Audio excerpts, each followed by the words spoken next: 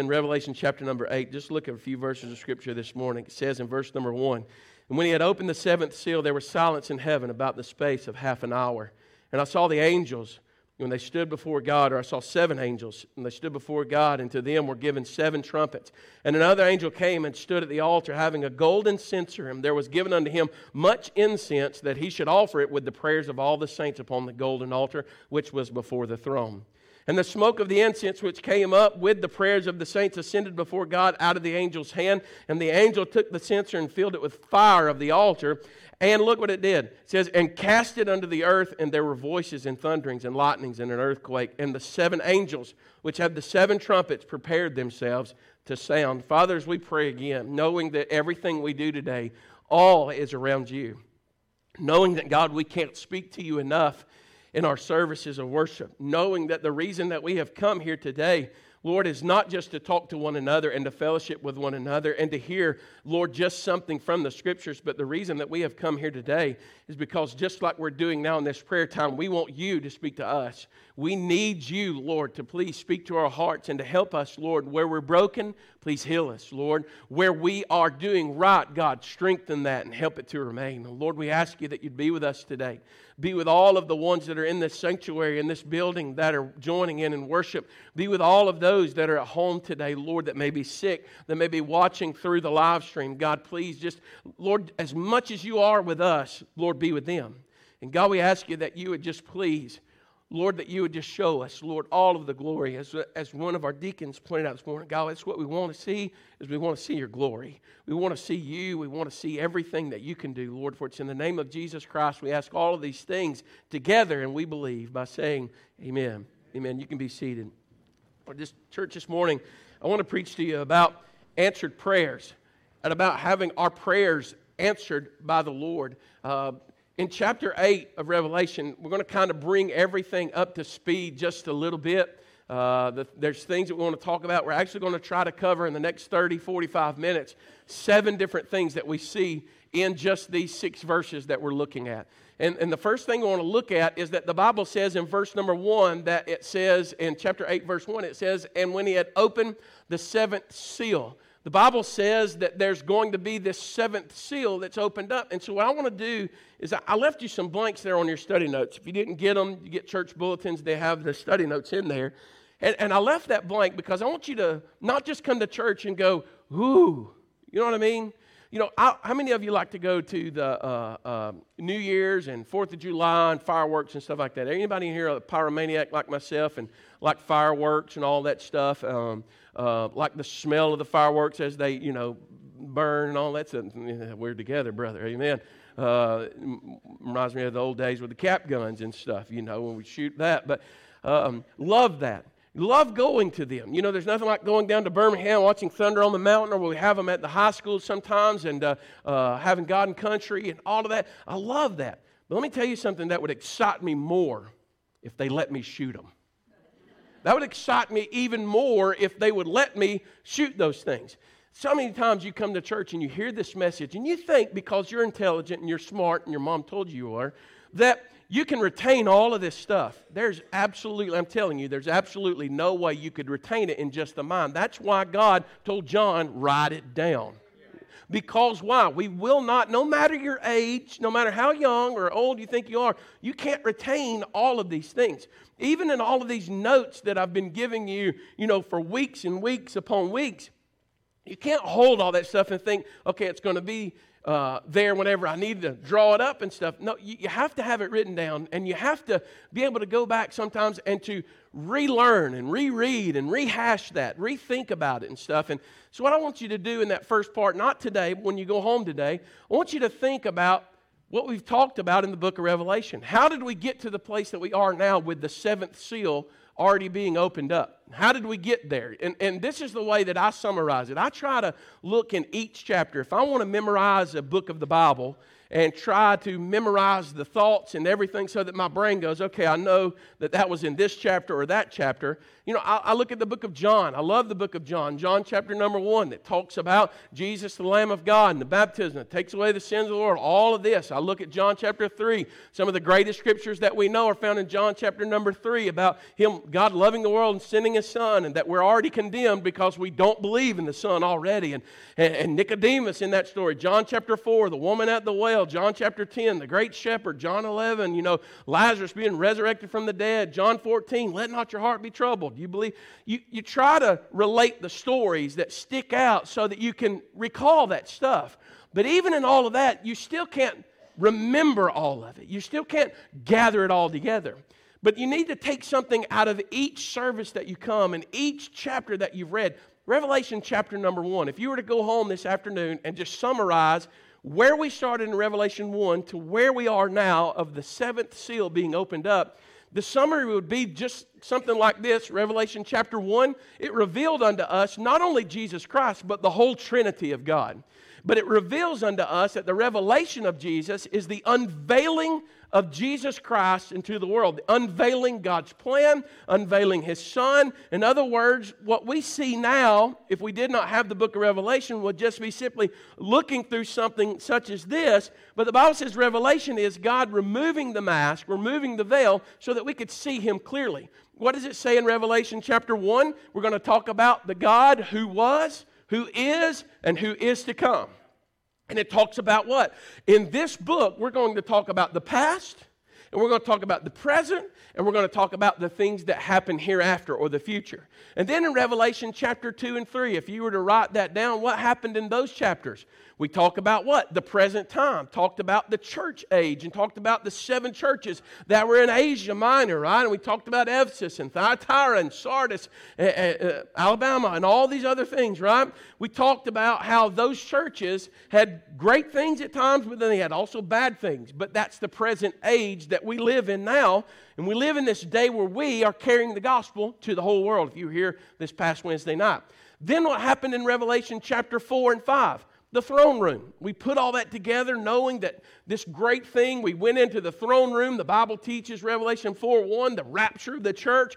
John is caught up. He's caught up before the Lord because why? He heard the voice of the Lord say, come up hither. And he goes into the throne room. And Revelation 4 talks only about, if you look at it, it talks about those living creatures before the throne, the 24 elders before the throne, but it talks about the Creator God who is on the throne. Do you remember the worship and the praise that was going on in Revelation chapter 4? It was all about, listen, blessed is God who has created all things. And they were saying He is the wonderful Creator, talking about God the Father.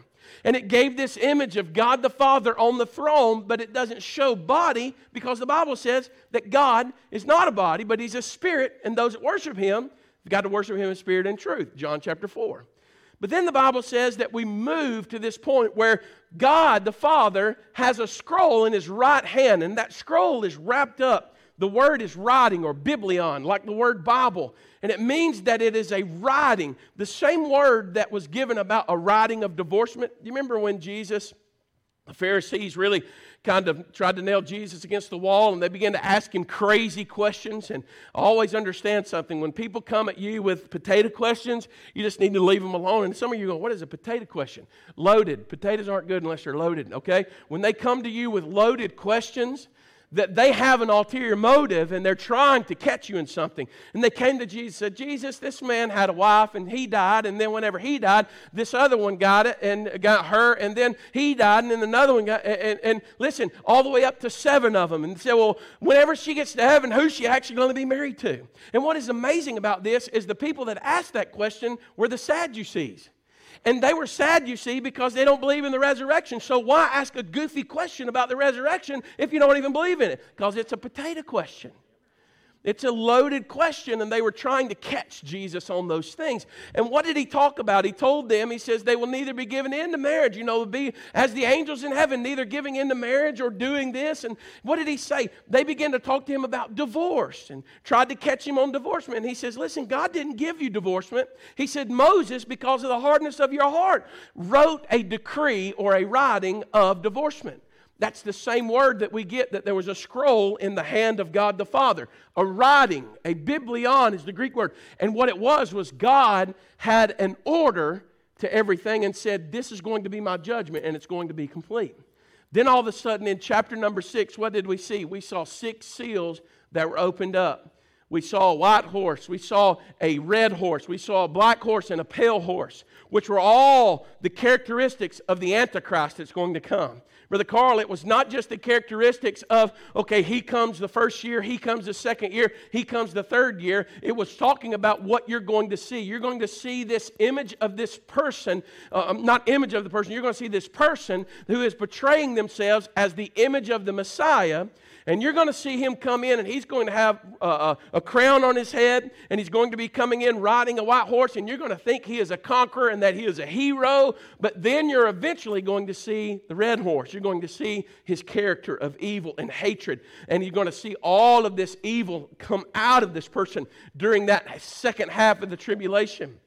Then he said, you're going to see death in the black horse. You're going to see death in a famine in the black horse and death in the pale horse. And then the Bible said what? It says that in the 5th seal, it said that when it was opened, it says that the people that were martyred, they were beheaded for the name of Jesus Christ during the tribulation. It says that I saw them and I heard them crying out from underneath the altar of God. And they were crying for vengeance. God, how long are you going to allow those that have done these things to us to continue on? And then we talked about that 6th seal. This is the whole stuff that you should know these things, all right? And some of you are looking at me like a calf looking at a new rope or a new fence. These are things that we've talked about that you should know. But in that 6th seal's opened up, what's being said? The Bible says that when the 6th seal opens, that there's this chaos in the heavens and a chaos that's upon the earth. It says the earth will shake, the grass, all of these things. It says that the stars will fall out of the sky. It says the sun will turn dark, the moon will turn as blood. All of these things will happen.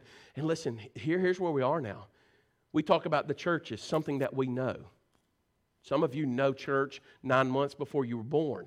You know church that much. We talk about something that we know and we go, oh, those are great messages. But when we talk about the things that he says will be hereafter, then all of a sudden we start slipping and we start losing one another and we start going, well, wait a minute, I don't understand all that stuff. It's by faith that we must receive these things. As John wrote these things down, church, 2,000 years ago, you got to understand that a lot of things have changed in 2,000 years.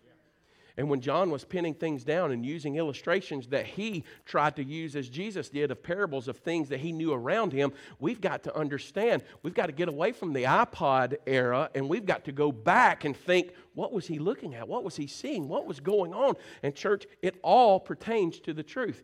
The Bible says that the 7th seal being opened, that it's going to bring forth something else, okay? But before we get there, we've got to go, how did we get there? My favorite messages so far have been about the throne room. My second favorite messages so far were last Sunday and the Sunday before, where 144,000 are sealed and a number that cannot be numbered are saved. I was fired up and I was excited. Amen. I used to use a phrase that I felt like swinging over hell on a grass rope and spitting the devil's eye. You know, I was excited on the last 2 Sundays. We're fixing to move back into these judgments. Most of you are going to start going on your vacation adventures now again. You're going to start slipping a little bit, and you've got to hang in there. The Bible says that these things are going to happen. The 7th seal, look with me again in verse number 1. It says, and when he had opened the 7th seal, I want you to look at this. There was a silence in heaven. The Bible says that heaven was silent for about half an hour. Now listen, you may think the way that I do. This may prove that some men, women, children, and people that ask questions constantly may not go to heaven. Some of you may not make it because you just can't be quiet. A half an hour. Tell a kid to be quiet a half an hour. You know what they think about? Half an hour. And they, listen, if you were not to say anything to them, they could possibly be quiet for half an hour. You look at this and you go, Rusty, what is the Lord talking about? That there is this silence that is in heaven for the space of a half an hour. How many of you can't wait to go to heaven and have a space of a half an hour of total silence? Anybody here? You mamas and you daddies ought to raise your hands. Makes me think of the days of the old commercial Calgon, Take Me Away. You know what I mean? Listen. This silence is one that when we look at it, we can't just take it out of its own place right there, just looking at it just as this and go, okay, there's no verse number 2. You have to look at it within the context of all Scripture. And when it says that there is silence in heaven for about the space of a half an hour, it's talking about the same way that there is a calm before a storm. It's actually in the same way of, if you think about it, if you've ever done, hopefully you've thought about this because you've done jury duty and you've not been on the other end of this story that I'm fixing to share with you. But it's like a jury that has been deliberating and they've come out of the chambers now and the judge is awaiting their verdict so that he could pass judgment, okay? Hopefully when you understand what I'm talking about that, you were in the jury and not in the chair, okay? And you were waiting to be judged. But it gives that same kind of silence. I remember being on a case years ago as we were sitting there and people were arguing, and I don't know why my mind went to this, but my mind always goes back to the Andy Griffith episode, and they just couldn't let that guy go and turned out to be right? And y'all need to, look, if y'all are going to come here, you need to watch Andy Griffith. Because that's about as best as my illustrations really get. But when they come out of that jury chamber, all the courtroom is quiet. It's all silent. Unless you're sitting with a friend and his phone goes off and it's the text of Goofy falling off the cliff. I've been there before too. And that person was escorted out of the courtroom. But the Bible says in Habakkuk, chapter 2, verse number 20, it says, "But the Lord is in his holy temple. Let all the earth keep silent before him." When the Lord is in his place, when the Lord is on his throne, when the Lord is there are times of praise. There are times of that we give glory and we worship him and we do those things. But listen to what Zephaniah said in verse 7 of chapter 1. He says, "Hold thy peace at the presence of the Lord thy God, for the day of the Lord," look what it says, "is at hand." There are times that when we're before the Lord, we praise and we clap. There are times in church, Brother Butch, that we cry. Tears roll down. Sometimes we get excited. Sometimes there is this, listen, not a spirit of laughter where people are falling out and laughing, but there is a time where there's this joy that comes over us that you just can't wipe the smile off of the person's face. And you're so excited just to be with the people of God, in the house of God, praising the Lord. But there are also times that God says, you need to be quiet. There are times that God says, you need to listen. Do you know what? Let me help you with your prayer life. So many times your prayer life consists of you telling God this big, huge, long list of wrongs, things that were done wrong to you. Then all of a sudden you start pulling out this big, huge list of needs, and you begin to tell him all of the things that you need and all the things that you don't have. Is there ever a time in your prayer life to where you go, Lord, I'm just going to take time right now to listen. Lord, I'm going to listen to you. I want to hear you. I want you to speak to me. There are times, and there have been times in my life, that God said, don't talk. You're not saying anything. I've been in hospital rooms. I've been in funeral homes to where I wanted to say something. One of the clearest times ever in my life of being in a hospital room as a friend of ours, my wife's grandmother is passing away, that I wanted to say something. And I'm against the wall with about 17, 18 other people, wanted to say something. I was just so stirred up as we were watching a flower just simply fade away. As the breath was growing weaker here, heaven's bells was drawing stronger there. And we were in that middle. And man, I told my wife, I feel like singing. And all of a sudden it was like God said, you don't talk when I'm in the room. Just don't say anything. Just be quiet. You allow me to do what I do. Precious in the sight of the Lord is the death of his saints. You let me do what I do. Church, this silence that's going to happen, it's not one of those things where everybody's going to have to go, shh. No. It's because God is about to judge. You said, Brother Steve, but what about all of those other seals that have been opened up, those 6 other seals? All of these judgments have already come. No, not fully. The Bible says in Matthew 24, it says these are the beginning of sorrows. Just the very beginning, the tip of it all. We've not uncovered everything yet. His judgment is fixing to come. And I want you to think about this with me also.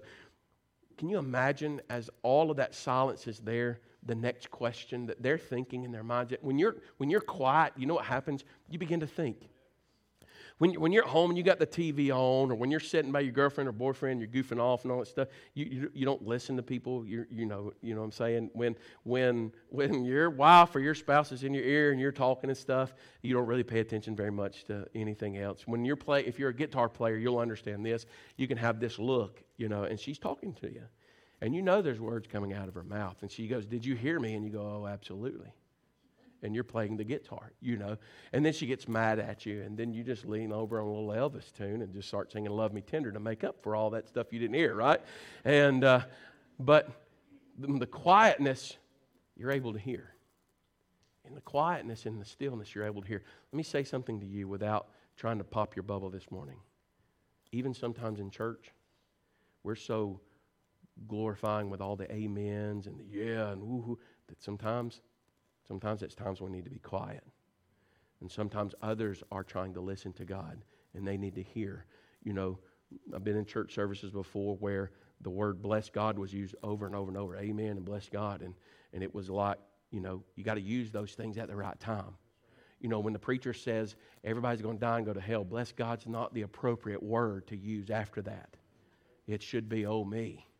It should be, "Lord, please wait and be long, suffering and compassionate and caring, and not willing that any of them," and what happens is you get in church, you get all excited, you start playing off emotions instead of really listening to God. That's why it used to, when I was a young preacher, I used to go, "Come on, you move," and now it's like I go, okay, when it gets quiet, that means the mosquito is on and has found a vein and is drawing, right? When you hear the buzzing, they're still trying to find, but when they are quiet, they're in you and they're ready. The Bible says that this quietness that comes, think about it for a moment. 6 seals have been opened up. They're waiting on the 7th one to be opened up. Jesus is standing before all of heaven, and He's got the scroll. 7 seals are laying on the floor of the throne room. 6 seals are laying on the floor of the throne room, already opened up. And all of heaven's attention are at Jesus. Their eyes are focused on Him, and heaven gets silent. Heaven becomes quiet for about the space of a half an hour. Now, I know what some of you are going to ask me after church. "Brother Steve, why do you think it was a half an hour? Do you think it's because preachers should actually only preach 30 minutes? I'm going to go ahead and tell you, no, I don't believe that. Because in another place in Scripture, in Revelation, it says for an hour, okay? And if I'd have wrote it, it would have said 4 hours. Listen, here's what I want to show you. There were 7 trumpets.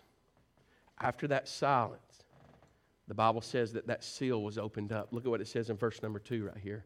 In verse number 2 it says, "And I saw the 7 angels which stood before God, and to them were given 7 trumpets." Think with me for a moment. There's quietness in heaven. Nothing's being said. Silence for half an hour. Brother John, they're mulling over in their mind, what does the 7th seal have? Listen, I don't know about you, but this is what I would think. Is it over? All they saw in chapter 4 and 5 was one scroll with 7 seals. They didn't see the trumpets like we know that are there, or the bowls of wrath like we know, Brother John, that are there. All they saw was one scroll with 7 seals, and 6 of them have been opened. And look, I believe that all of heaven is at attention, Brother Carl, and they're going, is this it? Is it over? Is that all the judgment? Is that all the punishment? Is it done? But it couldn't be. Why? Because the prayers haven't been answered yet. Those martyrs were crying out for their blood to be avenged by the blood of Jesus Christ. Listen, and it could not be over yet. Why? Because Satan and his demise has not happened yet, and so it can't be finished. And so they're probably hanging in there in the quietness and going, what's going to happen? And when Jesus opens up, this is amazing. He opens up that 7th seal. All of a sudden, they see 7 trumpets of God's wrath that are coming out now. They actually see them as one trumpet that opens up to the second one, to the third, to the fourth. They see that there are 7 trumpets that are coming. And I want you to look at this. There are 7 trumpets in the Bible. where did we get trumpets from in the first place? The first use or the first word or term that the Bible says that God starts speaking about trumpets is in the book of Exodus chapter number 19. I'll come down here with y'all. Exodus chapter number 19. In Exodus 19, they had trumpets before then, okay? But Israel never used them until something took place in Exodus chapter 19. You know what it was? The Bible says that God told Moses to lead the children of Israel toward Mount Horeb or toward Mount Sinai. And he says, as you lead them over there, he said, you draw a circle around the base of Mount Sinai and you tell those people that they cannot come across that line. No animal, no beast, no child, no older or elder. No one can cross that line. Or what would happen to them? Dead. They would die. You said, Brother Steve, why would God do that? God was saying, you cannot approach me in your flesh. You cannot come to me in your sinful flesh. Atonement must be made. In other words, sacrifice and blood and cleansing must take place. You've got to be holy to come before me. So all of a sudden that line was drawn around. And the Bible says that when they approached this mountain, do you know what was happening in Exodus 19? When they approached the mountain, the Bible says that God descended upon the mountain. And it says, and fire and smoke and darkness was upon that mountain. And it says they heard thunderings and earthquakes and lightnings. But it also says this, they heard trumpets. They heard trumpets. They heard something that sounded like a trumpet. Do you know that the Bible says that God told him, said, go and make silver trumpets. Go and make these trumpets and do these things. But it never mimicked the sound that they heard that was on top of Mount Sinai. When I went to Israel years ago, there was one thing that I wanted more than anything else, and I knew it was going to cost a pretty penny. It was like $400, but I was like, I'm saving all my money. I'm not going to worry about it, and I'm getting that thing. But go over there, and I wanted what's called a shofar, not a chauffeur. Okay, I had two of those. They can drive me around all the time. It's a shofar. And what it was a ram's horn, the big ram's horn that would go out and they would curl and they would twist outward. It's got an olive branch on it. It has the menorah and silver and gold and all that stuff. You say, well, let's see, why did they do that? They found out that as they sacrificed, they would they took those ram's horns and they would allow them to dry and they would cut them in certain ways and would form them in such a way to where when they heard the trumpet and the blowing through that ram's horn, that it actually was the only sound that mimicked what they heard on top of Mount Sinai. And see, what did they do with that sound?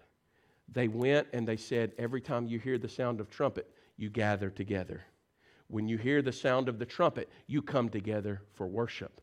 But when you hear the certain sound of the trumpet and the blows and the sharp blasts that are 3 blasts, then you know that the enemy is approaching and you need to seek help and we need to come together and we need to assemble the armies and to fight together. Trumpets were used in that way. The Bible says in this book right here in Revelation chapter 8, verse number 2, it talks about that they saw 7 trumpets. They knew from that something is about to happen and that God is going to send judgment on this world. I want you to look at these 7 things that are in here real quick, and we're going to go through these probably faster than anything. The first thing I want you to see, look at verse 3. They're all in verse 3. He says, after that I saw another angel come. Another angel. People say, well, this is probably Jesus. It's not Jesus. Don't get that mixed up. It's not Jesus. The reason that I believe it's not Jesus is because Jesus in the book of Revelation is being identified and being revealed. And every time you read about Jesus in the book of Revelation, you read about him being Jesus, being the Christ, being the Lamb of God that was slain, that stands again. He always has a personal name that's there. This word is angelos. It means messenger. It means someone that's doing what God's told him to do. The Bible says we see this angel that comes. The second thing you see is that this angel is like standing before the altar of God. As he comes, he's standing before the altar. And there's this thing there. The third thing is that he has a golden censer in his hand. And it says, and much incense was given unto him. That's the fourth thing. And that he should offer with the incense the prayers of the saints. That's the fifth thing. Whereat, look, on the golden altar that was before the throne. And we'll leave that scripture up there because you see all of those things that are in that. To really sum this up, the Bible says that in the Old Testament they made this thing. And Brody, it was about 1.5 feet wide by 1.5 feet wide. It was squared. It was made the term that they used in measurements in those days was called a cubit. And a cubit was 18 inches, 1.5 feet by 1.5 feet. And it was 2 cubits tall, so it was about this tall, okay? It was a small little thing. It was made out of acacia wood. And then after they made it out of acacia wood, they took gold and they overlaid that and put rings on the side of it. They put a crown up on the top of it so it would hold these things in. And it had horns that were on each of the corners. So it had 4 horns that were on the corners of that altar. In the Old Testament, the Bible says in the tabernacle and in the temple, it says that the high priest, which would be the sons of Aaron, says the high priest would grab this golden censer and that he would go outside to the brazen altar that was made out of brass, okay? The reason it was made out of brass, it was a sign of judgment. It was mingled together, a copper and an ore that come together, and they actually said that it would withstand the fire, and it was all for judgment, okay? Remember Goliath. Anybody know who Goliath is? Goliath, would that help if I told the story of David and Goliath this morning? David and Goliath, the Bible says that Philistine's armor was made out of bronze, which meant that he was going to pass judgment upon all people. And what is also awesome about that is that he was covered from almost head to toe, except for one small area at the forehead in his armor, which God allowed David to fling a rock out of a sling. And God, I believe, with his hand took that rock and slapped that giant in the forehead with it. Amen? Yeah. Then David ran over there, grabbed his sword, and showed everybody that he knew how to get ahead in life. He cut it off. Amen? Then, it was made out of bronze because of judgment. That high priest would go out. Y'all stay with me, okay? Stay with me a little bit. He would go out to that altar out in the front. It wasn't in the closed-in tabernacle. It was outside. 2 things were out there. The altar and the laver, where the fire was burning, the sacrifice and the blood would drip down, and where they would wash their hands before they come in to the place, the holy sanctuary.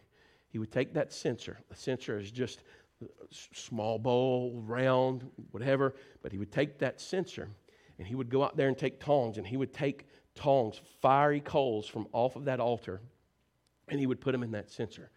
And those coals, Brother Edward, it was said that you must have blood-soaked coals off of that altar. And he would put them in that censer. And that high priest would come in there, listen. He didn't fling it around and showing everybody and letting smoke go everywhere. He walked in to the tabernacle. He went into that first veil and he walked in the tabernacle where the lampstand was, the table of showbread. And there's this little altar that it looks a whole lot like the one that was outside, but it's inside. The only thing that's different, instead of it being 4.5 foot wide and 4.5 foot wide squared, that it was only 1.5 foot and 1.5 foot. The Bible says in the Old Testament, Exodus chapter 30, if you want to go home and read it today, it says that high priest would gather up incense, galbanum, stactionicum, all of these things, frankincense, and they would put this incense together. And he would take that censer, Brother Butch, and that fire that was on there, and he would sprinkle it on there, and he would put it on that altar, and it would burn. And he would do it early in the morning. Aaron would go in there, the high priest, and would do it early in the morning. And when they would walk in the service of the Lord and would go in there and pray to the Lord, Brother Adam, they'd walk in and that light would be shining off of that menorah, that 7-branch lampstand, and hitting those gold walls of the tabernacle. Man, they would go in and they would look up praying to God, knowing that as they looked down it was earth, looked up and it was cherubims of angels that were watching over them. And they'd praise God. They'd look over and understand the table of showbread, that God's going to supply all of their needs. But when they walked up to that golden altar, it was right at an area. Listen, they shoved that thing, God told them to, all the way up to the veil called the veil before the Holy of Holies, where the Ark of the Covenant was in. It was told to be shoved up against that. And what they were doing is that was the closest place that they could be to the presence of God.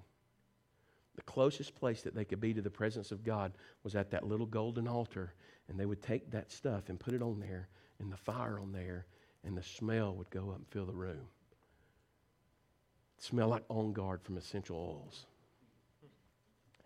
It would smell like something that would just fill the room, and so when they walked in there, what did they do? They didn't smell the desert. They didn't smell the death where the fiery serpents came in and people were dying and they were decaying in their tents. But when they went into the holy place of God and got to the closest they could get, Brother Heath, to the presence of God, there was a sweet smell, and it would fill that room. And that high priest would do it every morning, and he would do it every evening at the sacrifice. Every morning and every evening. And that place, you can imagine, as those linens that covered up the place, that they would capture that smell in. I have this weird, crazy fetish. I'm a gain. I like gain. And you might even know what gain is. You know, I'm confessing to you. I take Gain dryer sheets and I stuff them in my vents of my truck and put them underneath the seats and all that stuff. Sometimes I carry them around in my pocket and smell them. I have Gain air fresheners. I have Gain Febreze spray that I spray on my clothes, and people come up and go, "Oh, you smell good." They don't do that to y'all. There's a reason. Because you don't smell good. And look, imagine that holy place smelling, because it's their prayers. Listen to me, this is very important. It's their prayers. They're praying and all this stuff happening. God laid it all out in such a way. Let me give you these last few things so that I can be able to preach. They were sweet. It was a sweet smell before God. The prayers were wonderful and they were beautiful. Verse 4 says, and the smoke of the incense which came with the prayers of the saints, they ascended up before God and out of that angel's hand. Look at the next thing he says in chapter 141 of Psalms. He says, let my prayer be set forth before thee as incense, and let the lifting of my hands as the evening sacrifice. He said, let my prayer life, Lord, be sweet to you. Let my communication with you be sweet. But then all of a sudden the Bible says something happens. And we're not going to talk about this as much. You just save your notes and we'll add some more to it next Sunday. But the Bible says all of a sudden that the angel that was doing the service of God goes out to the altar of the brazen altar and takes fire and fills it into that censer again. And he throws it upon the earth, and there's this judgment that's coming. The judgment is because of prayers that will be answered. The judgment is because God is going to avenge. The Bible tells us that we shouldn't seek vengeance, but the Bible says that vengeance belongs to the Lord. Listen, I want to get to the very last part, that these angels now are preparing themselves to sound the trumpet. Verse number 6 says that they're preparing themselves. You know, the Bible says in Matthew, I'm going to close. Brother Brandon, you go ahead and come on, you and Andrew. The Bible says in Matthew, we listen to this, John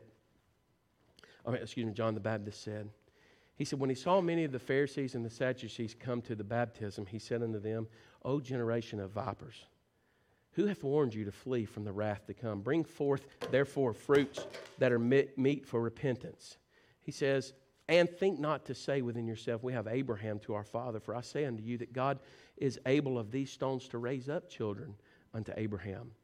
And it says, but now the axe is laid unto the root of the trees, and therefore every tree which bringeth forth not good fruit, listen to this, is hewn down, cut down. It's cast into the fire. Now listen to these words. You've heard it said before, boy, Brother Steve, we get into church and, man, we were fired up. Boy, we had a good service. And, oh, Brother Steve, we prayed that we'd be baptized with fire. That God would baptize us with fire. That's not a prayer that you should pray. People go, but Brother Steve, what do you mean? It's just talking about being fired up. No, it's not talking about being fired up.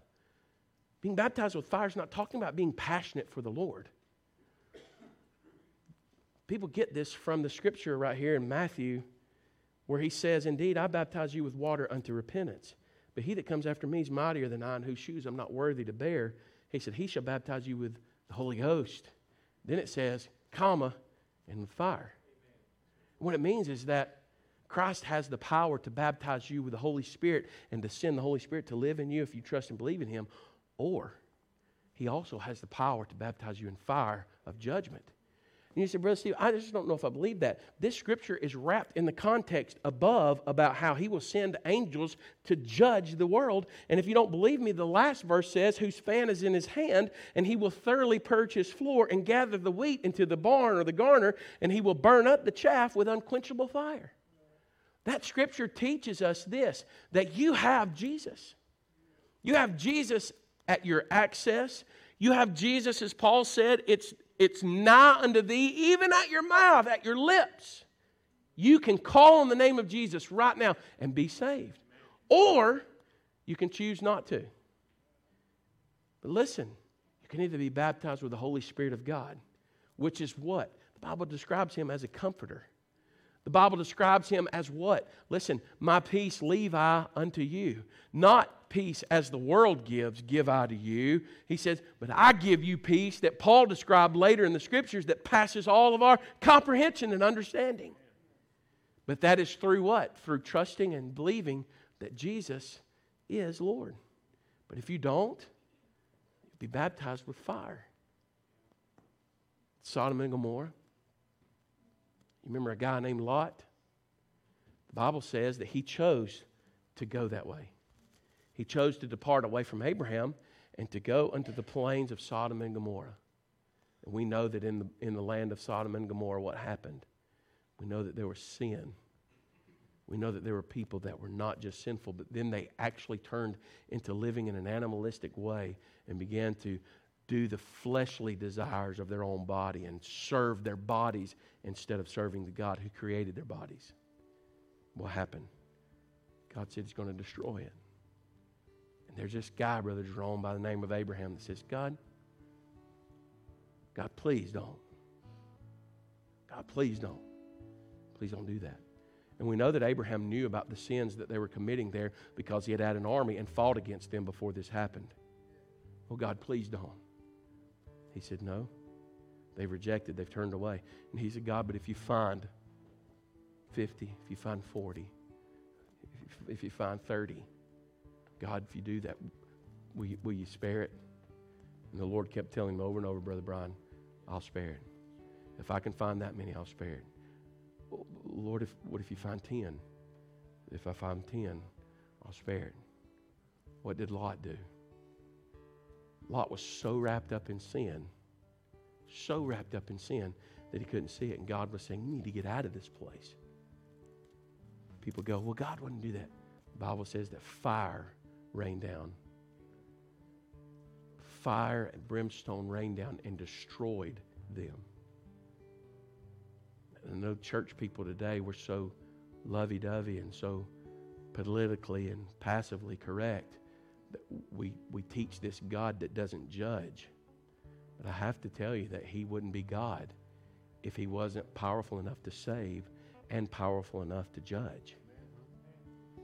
So, Brother Steve, why would God, hang with me, give me 2 more minutes, why would God do that? Why would God judge? Why would God not have stopped at the 7th seal? Why, when they opened it up, are there more judgments coming? Why? Because prayers are going to be answered. Those people were praying, God, avenge our blood. God, judge them that have done these things to us. Judge them that have done this. And God says, I will, but not with your judgment, but with my righteous judgment. I will give unto them what they have given. I will return unto them what they have done unto others. And God's going to judge the earth someday. And I know that that doesn't sit well with you as you eat your sandwich on Sunday afternoon. God's going to judge you, buddy. Ma'am, He's going to judge you someday too. If you reject Him, you're going to be judged. But here's the answered prayer. How do we escape the wrath of the Lamb? The Bible says that Jesus took all of the judgment that you and I deserve at Calvary. They beat Him, they spit on Him, they rejected Him, they mocked Him. They did all of those things. And if you trust in the sacrifice that was done on the cross of Calvary, then what happens is that we now have a wonderful salvation and access to God. Amen. And you know what? You know what the weakest thing in the Christian's life is, Brother Heath? 2 weak things in the Christian's life today. Listen to me. Reading your Bible and praying. And you'll never be closer to your God than when you're reading your Bible and when you're praying. That little bitty altar, there was a reason they shoved it all the way up against that curtain. Because in their prayer time, Brother John, they were trying to get as close to God as possible. And that's what your prayer time is with the Lord. See, what happens is Jesus takes His blood, His sweet life that was given as a sacrifice for you, and He takes your prayers, puts them together, and He offers them to the Father. And you're never closer to God than when you're talking to Him in prayer. I'm not talking about waiting until you're in a heap of trouble. I'm talking about now. You're close to Him. Watch this. Lord, thank You for the service today. Thank You, God, for the Word. Thank You, Lord, that I know that You may be way, way, way above where I am. But in speaking, You can hear every word I say. And God, You can hear my heart. You can hear everything. Lord, let me draw closer to You. Let these people that are in this church understand the power of prayer and the power of their answered prayer. Let them know today, Lord, that there is no unanswered prayer, but that prayers are all answered, but they're in Your time. God, speak to us like only You can. Lord, help somebody today that needs to draw closer to You. Let them know they can't sit outside the gate and expect to come to the altar, the little golden altar. They got to come and walk toward that and walk to Your presence. Father, if there's someone here this morning that is away from You and in sin, I pray that they would take those steps to walk back to You. And there's power, so much wonderful power in prayer. In Jesus' name, if you would, let's stand together. If you would, with your heads bowed, as others are coming to pray, just being respectful with others, I want to ask you to come and draw close to the Lord this morning. If you need prayer, you come. There are others that are here. If you need somebody to pray for you, come down. I'll pray for you. Brother Brandon's going to sing.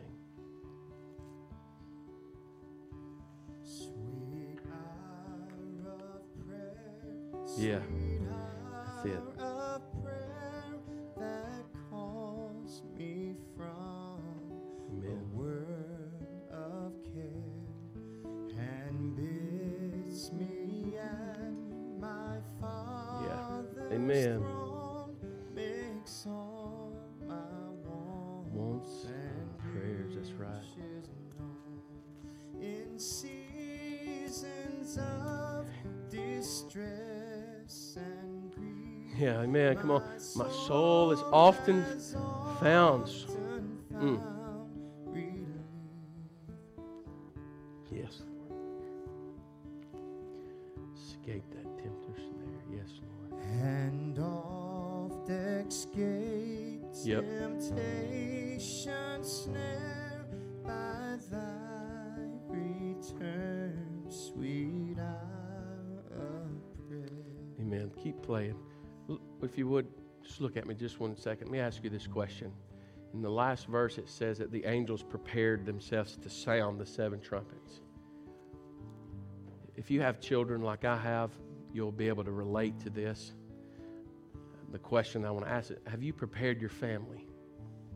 Are you preparing your family to be ready for the coming of the Lord? You prepare them to walk. You do everything when they're little to help them to walk. You prepare them to eat different foods. You try this bigger and bigger and soft and then move to harder food. You prepare them for that. You prepare them in speaking, telling them all kinds of things and phrases, get them to say dada and mama and all that stuff. And then they grow up and say the things that you don't want them to say. You prepare them by what? Getting them to school and education. You prepare them, teach them how to drive vehicles. You teach them how to drive boats. You teach them how to ski. You daddies teach them. And your mamas teach them how to do what? To throw a ball, to catch a ball. You teach them how to date someone and treat a woman or to treat a man. You teach them about what to expect whenever they're going to get married. Then you buy them a book that says what to expect when expecting. You do all this stuff. Are you preparing them for eternity? I'm serious. You prepare them for all this stuff, taking ACTs, going to college. You men teach them, your daughters and your sons, shoot guns in order to defend themselves. Have you taught them and prepared them for eternity? If not, the nicest way that I can say it to you is that you're failing. You're failing. It's it's your responsibility to teach them about eternity. If they grow up and have the ability to walk, but yet you never took time to teach them that, then that says to me, why did you not teach them? They had the ability. You know, God's not willing any should perish. Are you preparing your family? Let me say it like this and we'll go home. You can't prepare them if you're not prepared first. And that may be the problem of where we fail. You got to be prepared. Amen. Someday, the sweet hour of prayer will be over. Someday we'll not pray another prayer. It'll be done. It will end. And we'll be there in all of eternity. Are you prepared? That's the biggest thing. Amen. God is so good to us. God is wonderful to us. I thank you so much for coming to church here. Don't ever think because the preacher preaches hard or he preaches soft that, you know, you did something. No, I preach what God's given me. I love to preach, but I love you. The reason that I come and preach is because God called me to preach. And I'll stop preaching when God tells me to stop preaching. But until then, I'm just trying to help you. And if you need help in any other way, if you say, Brother Steve, I want to be prepared, or Brother Steve, I want to help prepare my family, come talk to me. Come talk to me and let us help. Let us help you to be able to prepare your family. Amen. Listen, as we close this morning, Miss Sue's going to come. Sue is going to come. She's going to join our church this morning. She said that she, last Sunday, wanted to join the church. And I told her we'd talk Wednesday, and we did. And she's wanting to come. So we want you to come and stand up here this morning. She's going to be up here, and we're going to have a prayer. Adam's going to close this out. He's probably got announcements. And we're going to give her a hug around the neck. She's going to join. She said, there's nothing like a testimony. She said she was saved when she was 13 years old. And also that she's been serving the Lord at Gardendale First Baptist and wanting to move her letter and church membership over here with us. And ain't that good? Amen. I'm glad. I'm not, look, I'll talk to Kevin. We're not trying to steal people, but I didn't mean it that way. What I mean it is just, she said, I want to serve. And so I want to come here and serve. So we're glad about that. But Adam, you come on. Amen. Let's give the Lord a hand. Amen. It's good to be here in the house of the Lord. Hey, listen, if you're visiting with us, these actually tear out. We want you to know that. And there's a basket. When you go out those doors, it's on your left. If you have a question, there's where the prayer spot is. You can write your question in, leave a way to contact you. If you have a prayer request, you write that in. And this isn't just for visitors. This is for all of us. So anything that's going on, man, it's been great. Sue, if you want to come on up here, Miss Sue, and I'm going to close this out in a word of prayer. And we're glad to have you. And if we always encourage anyone, if you don't belong to a church somewhere, then we always encourage, it's a great idea. You need to get involved somewhere, even if it's not here. Maybe it's somewhere closer to where you live or something. But if they're a Bible-believing, teaching church, you need to get somewhere and get involved, get joined up in church, make some friends, and have some sort of accountability with one another. It's good when you go missing for a little while. Somebody maybe they'll check on you and say, "What's going on? Are you okay?" Isn't it good to have that kind of relationship with people? Amen. Lord, we just come to you in Jesus' name. Thank you for the service today, Lord. Thank you for your wonderful mercy and your grace, God, and how long you extend that, God, before a judgment, before anything that comes, Lord.